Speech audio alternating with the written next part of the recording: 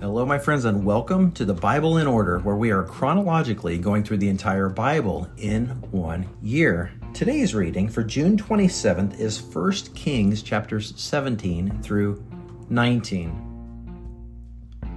So much happening in these chapters, and it's exciting. I love reading these stories because they're full of Elijah, one of the most amazing prophets to have ever walked the earth as far as we know in the biblical record, and his showdown with the prophets of Baal, him standing up to King Ahab and saying, "There will be no rain in Israel for 3.5 years. Really, he says, until I say. Do you know of a single Christian? Is there anybody in your church or anybody you know personally who could go up to the President of the United States and say, "Mark my words, it's not going to rain until I say so because of your wickedness, Mr. President," or the President of Russia, Vladimir Putin, or any other king, emperor, leader? Do you know of anybody with the boldness to confront a world leader? Do you have that boldness? Do you have that faith? Elijah says to Ahab, "As Yahweh, God of Israel, lives, in whose presence I stand, there will be no dew or rain during these years except by my command!" Exclamation point. Do you have the faith to say, "As surely as God, the creator of the universe, lives, in whose presence I stand"? I find it hard to believe. I find it hard to reconcile that Elijah was able to do that, to say those words and then back it up. And yet so few of us today have that boldness that comes from that faith. And it tells me we must be doing something wrong. And I wish we had some more information, like an introduction to Elijah. Like, what were his parents like? What was his faith journey like? Because I'm sure, I don't know, but I would guess that Elijah didn't just decide to do that one day. I don't think he was just an average Israelite who all of a sudden got fed up and went up to King Ahab. There must be some story there. I've heard great men of faith say that our children stand on our shoulders in regard to their faith, in regard to their finances, in regard to their character. Elijah must have had some great parents. There must have been some heritage. He must have started off somewhere. And you and I might have a temptation to say, "I don't have that kind of faith, therefore."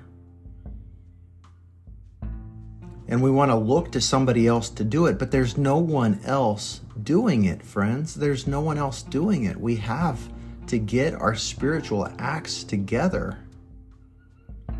We must, for the sake of the kingdom, spend time standing in the presence of God, kneeling in the presence of God, bowing in the presence of God, to develop this kind of faith that when we speak, we know it's God's word coming through. Why? Because we know Him. Most Christians today do not know God. not in an intimate way. They know about him.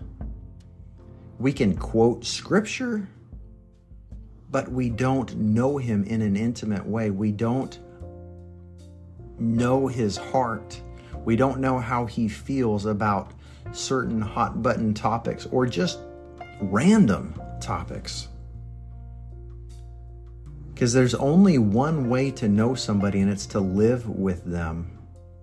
It's to talk with them.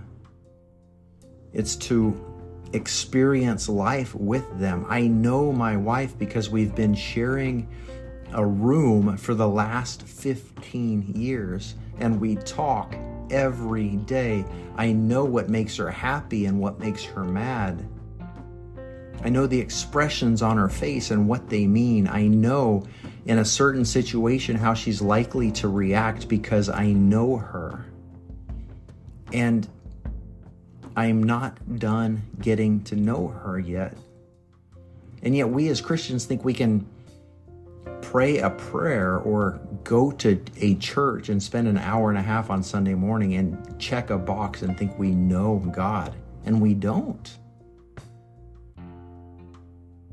Elijah could raise the dead because his prayers were powerful and effective. As it says in James, the effective, fervent prayer of a righteous man avails much, or it accomplishes much. It makes much available.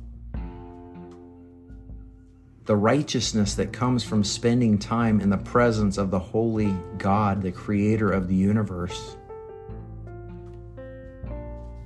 So Elijah was able to raise the widow's son from the dead. Elijah was able to send a message back to Ahab and say, gather all these false prophets who worship this god called Baal. And I've said it before in earlier conversations, especially when you go back to the 10 Commandments. And I'll say it again, Baal is another way to say or translate the word Lord, Master, Lord.